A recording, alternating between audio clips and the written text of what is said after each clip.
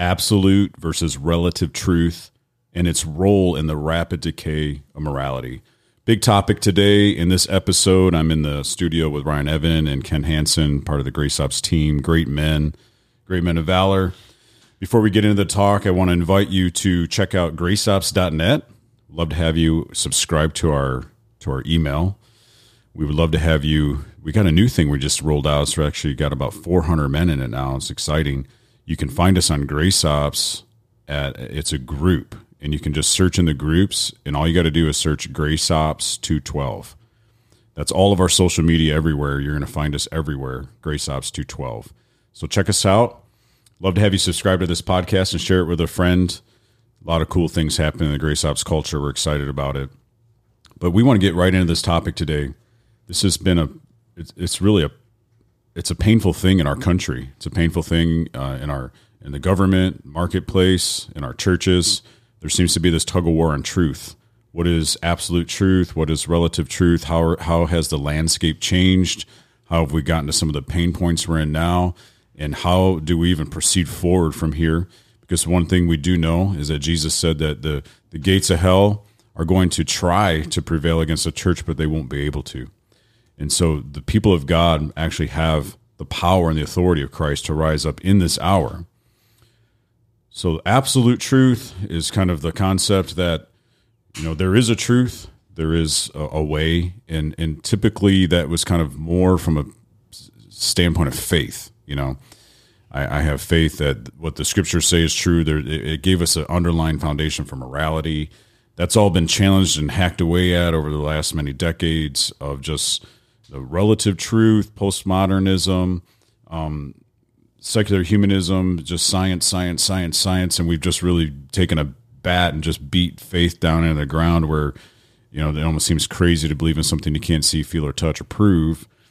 So this whole relative truth idea has kind of been emerging, and actually, while it's emerging, it's actually creating some really cool opportunities and some changing of the way people are thinking, which is kind of healthy in a lot of ways, but it's also kind of really wreaking havoc on this whole idea of like morality and what is it, and people are kind of lost in this relativism nowadays. So we want to jump into this, and Dr. Ken is with us, and he's got a great intro into like postmodernism. And why don't you kind of talk about kind of where we are, kind of hit this head on, because we want to hit the pain points today and offer some solutions as we go through this topic. Yeah, so the concept of relative truth, or some people would say today that there is no such thing as absolute truth, is really one of the main teachings or tenets of a philosophy that is now the prevailing philosophy in our culture, which is called postmodernism. And many people have heard of postmodernism, but they don't really know what it is, or they don't know some of the teachings of postmodernism or how it's even impacting their everyday practical lives. But postmodernism actually began over a century ago in Europe. It made its way into the United States and really started to gain traction in our universities in the 1960s. So if you think about all the things that were going on in the 1960s, the free love movement, the hippie movement, the drug culture, that was a decade in America where things really began to shift and change, and people's ideas about morality began to shift and change. It came in through education. And there was a podcast, if you didn't listen to the podcast, an excellent podcast on the three gates of influence in America, the gate of the marketplace, government, and then education. And we talked about how education is what gives us our worldview. It influences everything else. And so postmodernism was something that came in through that education gate. And it began to be taught in the universities. And now, 4 or 5 decades later, it's become the prevailing philosophy in our culture. So postmodernism replaced modernism, which was the philosophy of the Enlightenment. And in the Enlightenment, you had modernism, and you had the scientific principle that said, look, unless you can see it, unless you can hear it, unless you can touch it, it's not truth. You have to truth has to be identified by one of the five senses and all that kind of stuff. And so you had modernism. And so postmodernism has now replaced modernism, or the philosophies of the Enlightenment. And why does this topic even matter? Because what people believe matters. It has practical implications. And so the whole concept of there being no absolute truth means that morality and ethics and all kinds of different stuff in our society has become the wild, wild west. That's why there's so much confusion out there. Nobody knows what to believe because everybody believes whatever they want to believe. And that's what postmodernism teaches. Right. That truth is whatever you make it to be. So I have my truth, you have your truth, and that has created a lot of confusion and animosity in our culture today. It's basically removed the morality of our culture because you can't tell me what I'm doing is wrong because... And how dare you challenge them? And you can't challenge people because it's not rooted in anything. This is my truth. You can't challenge my truth. So that's kind of the background of how we got here. Yeah, and it's been an all-out war and attack on morality. So if truth is based in my feelings, it's based in my own... Truth is what I not say it is, but what I feel it is, and that's kind of been the moorings. And yes, this educate now this has affected all these gates that we've talked about in previous episodes. It has affected the gate of government. I mean, the Supreme Court legalized homosexual marriage, so the LGBTQ community has really ramped up their agenda. And I have homosexual friends. I've had homosexual people in and out of our churches and trying to help them. You know, I'm not against them, but the problem is if I come into the conversation and say, well, the scripture says, you know, they want to literally tear that out of the Bible. And they've actually come viciously against this whole idea of political correctness is killing us, because really it's really not about being nice to each other. It's about one way getting their way. It's an agenda. It's not about being nice or loving. And they're kind of like lacing it with be nice and be kind because Jesus would be nice and be kind to everybody. So you fall in line, you sheep, right? And it sounds a little cruel to talk about that way, but it's not about being nice to each other. It's actually about an agenda. So it's like, hey, shut your mouth. You don't understand their pain. You don't understand their confusion. You don't understand their truth. So go ahead. You know, so that this is like a hack it, right? We've been hacking away at this whole idea of what truth actually is. So relative truth is killing us. This political correctness is kind of like, you know, cloaking around all this stuff and seeping into our culture, seeping into these gates. Government is eyeball deep in it. The marketplace is eyeball deep in it, right? Like all these different versions of truth. And so where do you put your moorings? Yeah, media and entertainment is the main purveyor of all of this stuff, with where you just see it displayed relevant truth. You know, the movies you watch, the TV programs, all of the characters, all the plot lines, truth becomes whatever you want. The other dangerous thing that relativism have led to is a change in our definition of tolerance. You know, there was a day in our culture where tolerance meant that everybody respected everybody else's viewpoint. You could disagree with another person, but you did so respectfully. So we had the right to disagree as long as we were respectful, and that was tolerance. But now with relativism, tolerance, the definition has changed. It's changed to you are intolerant if you disagree with me because you can't disagree with my truth because it's my truth. I make it what I want it to be. So we have moved as a nation, as a world, away from absolutism, which is truth that's grounded in a source that is personal, unchanging, and sovereign over all creation. Like there is a truth that everybody abides by. You know, in many ways, that started thousands of years ago with the Ten Commandments. The Ten Commandments were absolute truth. Hey, you know, don't steal. Don't murder, don't commit adultery. But today, people say, well, I can do whatever I want to do because there is no absolute truth. So when you remove absolute truth from a culture, a society, it leads to chaos ultimately. That's ultimately where we're going to end up in chaos, because everybody's doing their own thing. It's like the wild, wild west. Yeah, and I think that, like I've said, political correctness has weaponized these agendas, has weaponized this whole relative truth thing. And it's really actually caused so much division against us, because to even say that I disagree with the LGBT community doesn't mean that I don't love them. Doesn't mean I'd go speak at their conventions. I'd go clean their toilets. I don't care. I mean, I don't have any issues against them of like hatred. But right away, political correctness has weaponized it. Oh, see, there's a hater because he disagrees. Or see, oh, he's going with that ancient Bible stuff. You know, what you're talking about is just simple moorings. That the Ten Commands are still absolute truth.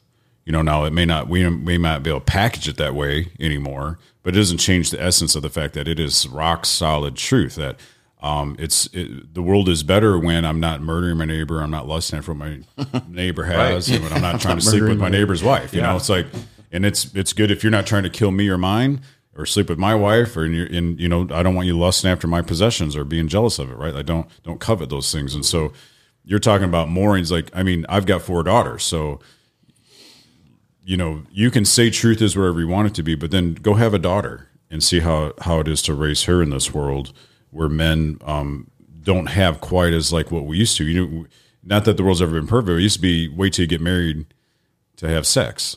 You know, that's gone. Like it's just gone, right? Like now you got people living together for years and years and years if they even ever get married. Right. And so that's part of this hacking away. And then the gradual, just the increase, right? And where this thing is going, right? We're already seeing, you know, the next step, you know, this got introduced with the LGBTQ movement. Now the next step from here, right? And we're already seeing these things. We're already seeing sexual orientations and pedophiliism, right? We're seeing the progression, right? That progressive thought, you know, take root, right? Where they're now going to begin pushing as pedophilia, not as a crime, but as a sexual orientation. Right. Now think about raising your kids in that, right? And so there has to be a plumb line. There has to be a moral law, moral principles that guide our culture, that guide us as human beings, right? And I think that's the war. It's the war on the God's word, and it's the war on God himself, the creator, right? Where the enemy is through this concept of relativism, through this concept of you know, it's my truth, right? It's a strategy that really is playing into an identity politics thing, right? It's making, you know, whether you want to call it political or not, it's an identity. Political. It's become political, you know, because it's become an identity thing, right? That my sexual orientation is now an identity issue. What I believe is my identity, right? Like we've grafted all these different things. How I think is my identity. You know what I mean? Like we've made that such a dangerous ground to play with. And really the way I've looked at it is that we're actually seeing the all out assault on God, right? On him being the creator of all creation. We have sexual confusion, gender confusion. I mean, because we're saying, hey, if your truth is the truth, and come out, we'll celebrate you. And this whole emphasization on sexuality is just off the charts. I mean, to think about, I don't even like the idea of teaching any type of sexual education in schools, period. Right. I mean, God said, be fruitful and multiply. He didn't say how to do it.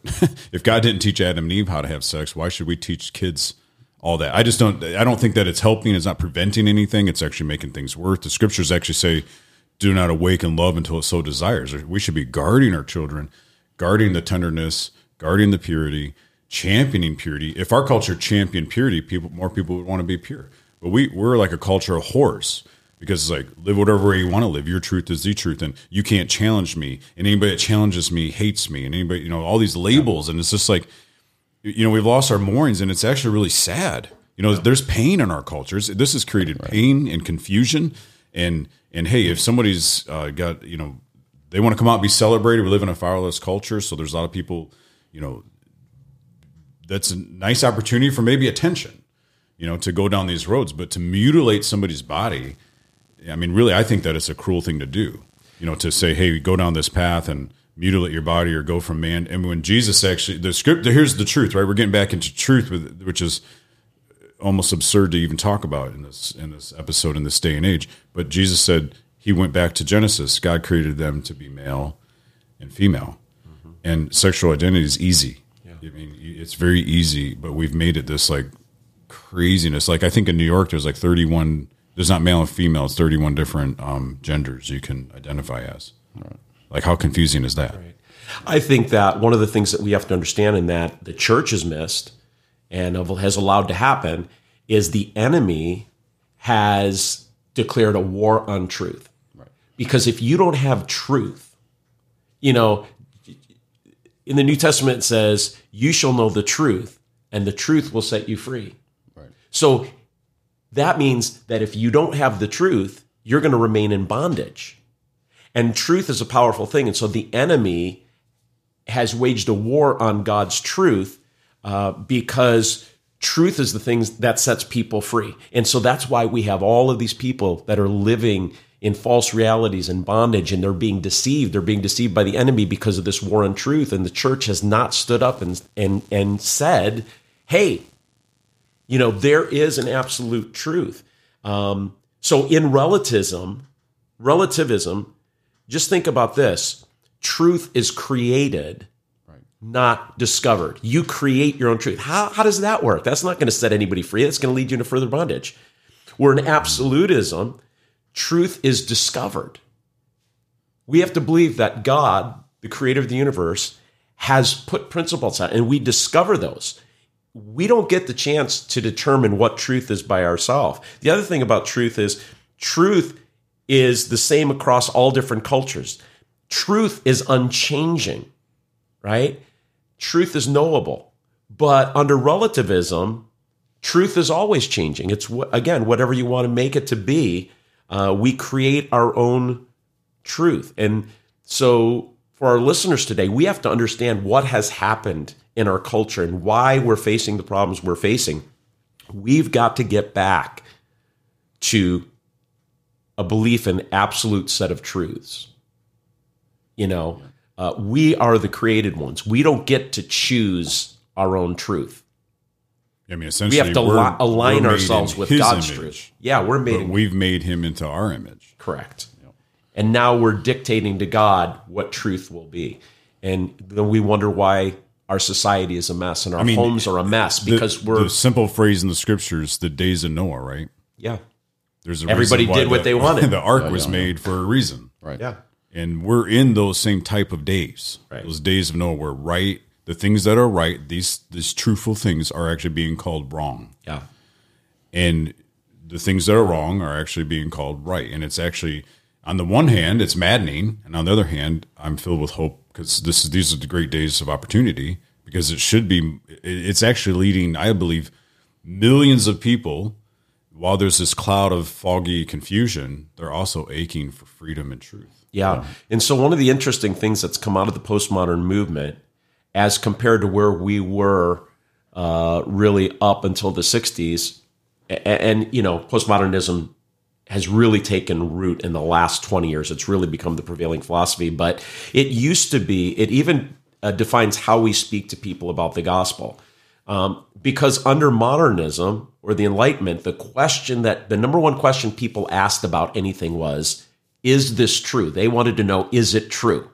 Empirical evidence, is it true? And that gave rise to apologetics in Christianity. You know, Josh McDowell, Evidence That Demands a Verdict, all these guys, Ravi Zacharias, whoever, you know, as apologists, is this true? But that's not the question of the postmodern person or the millennials. The question has changed from, is this true, to does it work? Because in America, we've now become pragmatists. Everything's about practical outworking. Does this work? I don't care if it's true or not. Does it work for me? And so what that means for us in sharing the gospel with people is that people, in order to reach people's hearts, we have to lead with experience. They have to experience the presence of God, the power of God, that all of a sudden opens their eyes. And once they've had an experience with God, then they'll pick up the truth. We're able to share the truth with them on the back end. So it's a reverse. We used to lead with truth in sharing the gospel. Now it's more effective. We have to lead with experience because they don't care if it's true because there's a million philosophies out there. Right. But what they can't deny is when the Holy Spirit touches their life. And this is why worship is so important and powerful, creating environments for people to experience the presence and the power of God to touch their life. They can't deny that. When all of a sudden they experience this, they experience God.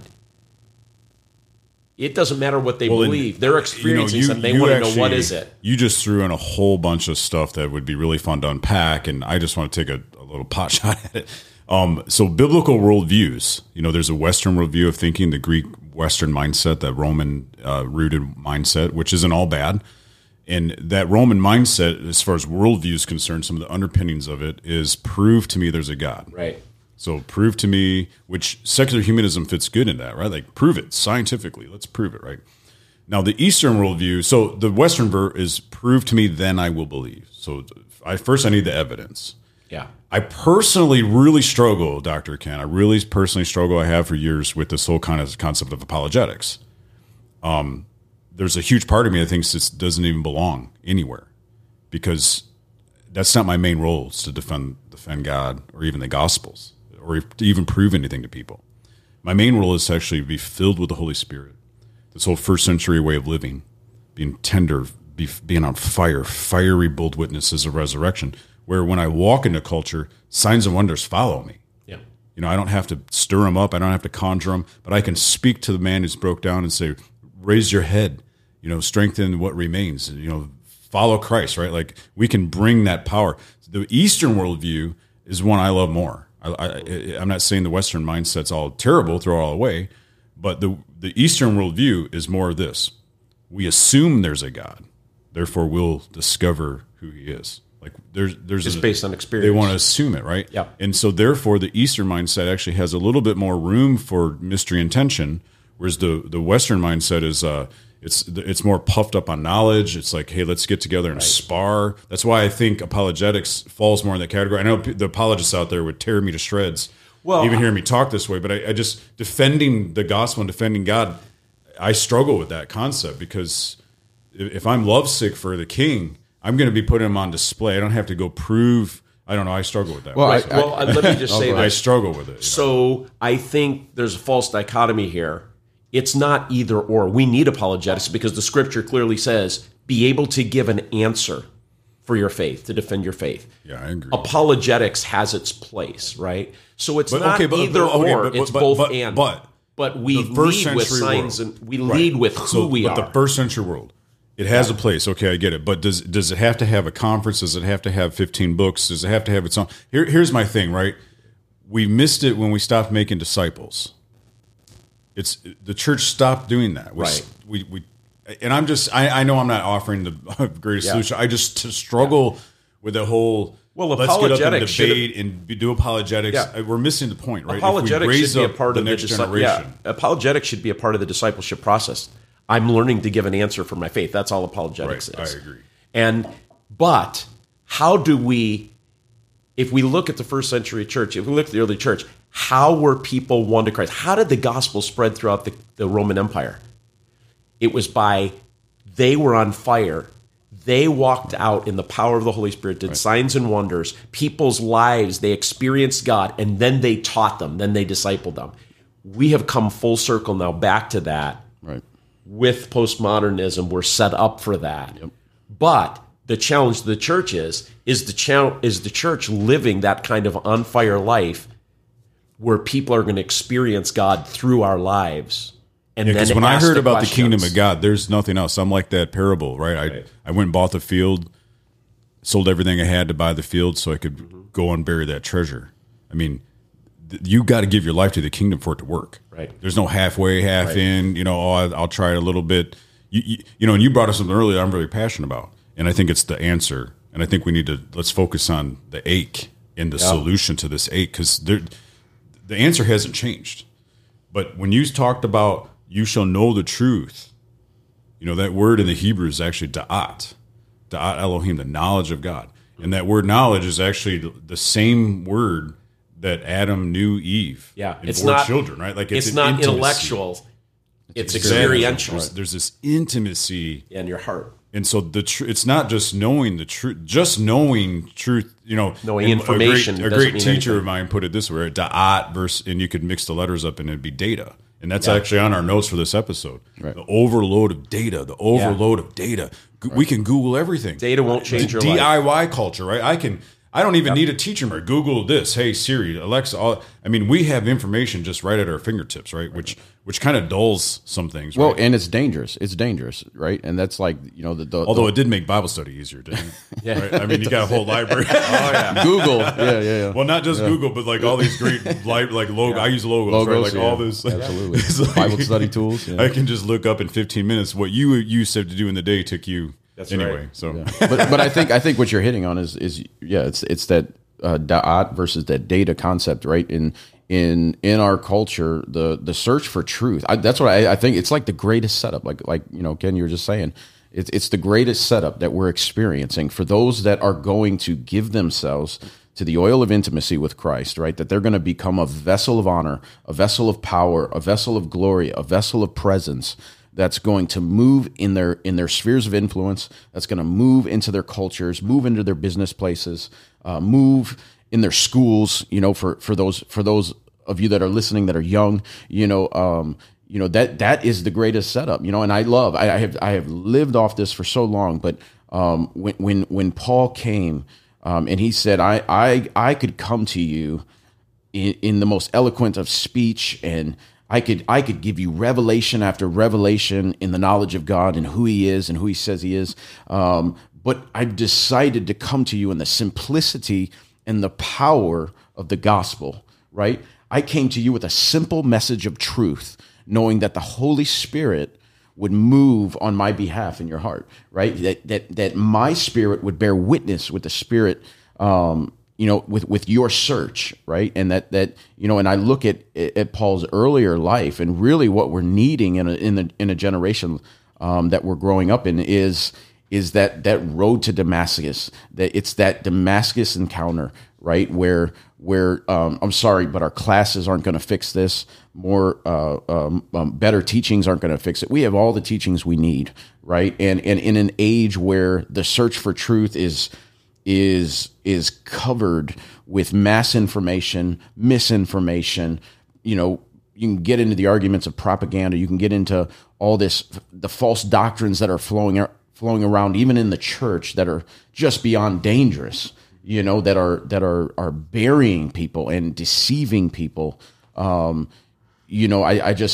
think that it's where are those burning ones that are going to rise up in the simplistic truth of the gospel of saying there is a moral law, there is an absolute truth, and there is a moral law giver, right? And there is an absolute truth in the God that is created and God the Creator who has created us, and has a definitive and a defined purpose in us that believe, and in His creation of saying, he has desires, he has moral principles that he's laid out through the Bible that he's communicated to us, and I think the danger is that even for the church, the danger that we're facing is bowing our knee, to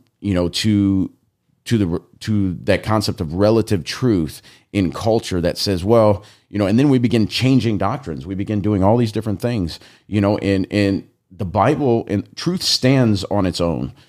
Truth is unchanging.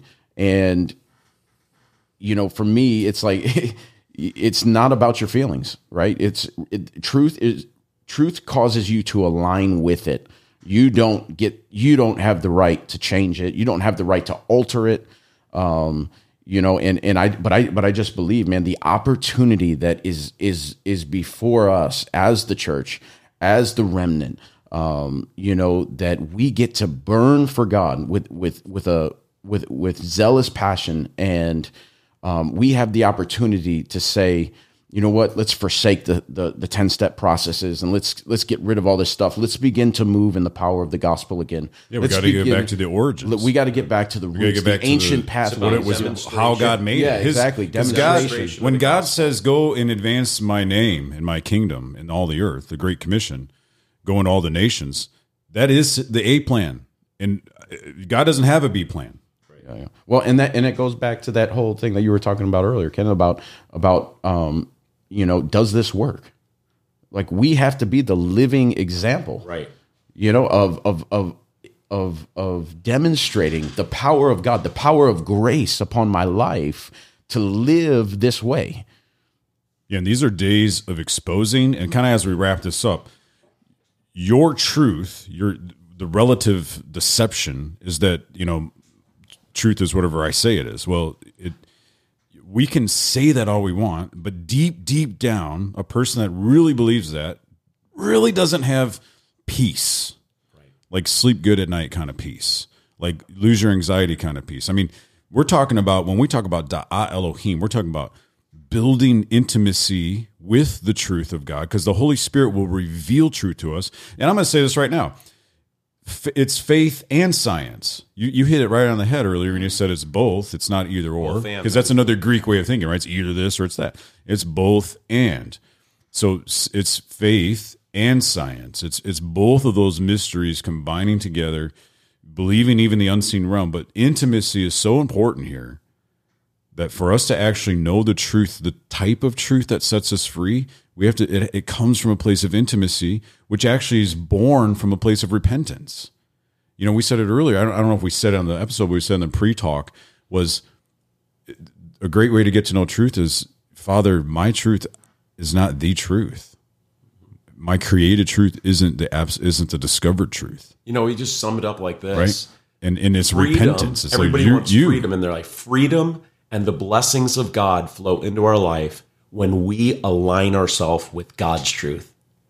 Even not freedom, our own truth. Freedom from yourself. Yeah. Freedom from your own version Exactly. of truth. This self-deception, which Freedom is rooted and in blessing pride. comes when I align myself with God's truth. Yeah. That's the only way that we move ahead. And I was saying this recently, and it was, we love that idea of what Jesus says, my burden is easy, my yoke is light, my burden is easy. But you have to put, come to me all who are heavy laden, and we love that, right? Like, it's such a cool version of Jesus. Like, oh, isn't he so nice? It's so easy. But the key word in there is yoke. You still put a yoke on, Which yoke is about on alignment. ox, right? You're It's just in line alignment, with Jesus. right? That's what it is. Put a yoke on. And he's very loving and He's kind, leading. because it's his way, not your way. you put the yoke on, and then what do? The next day you take it off. You stumble, right? Then 3 days later you take it off. But he's so kind and loving. Like, no, you got to see, hey, the yoke actually has to do with your identity. And when there's intimacy in this whole concept and repentance, we're learning the moorings of our identity. Yeah. So it's been a really powerful discussion, and it's fun to cut things off sometimes. Let it be what it is. Good luck. All right, guys, we love you. We're here to empower you. And until next time, live upright.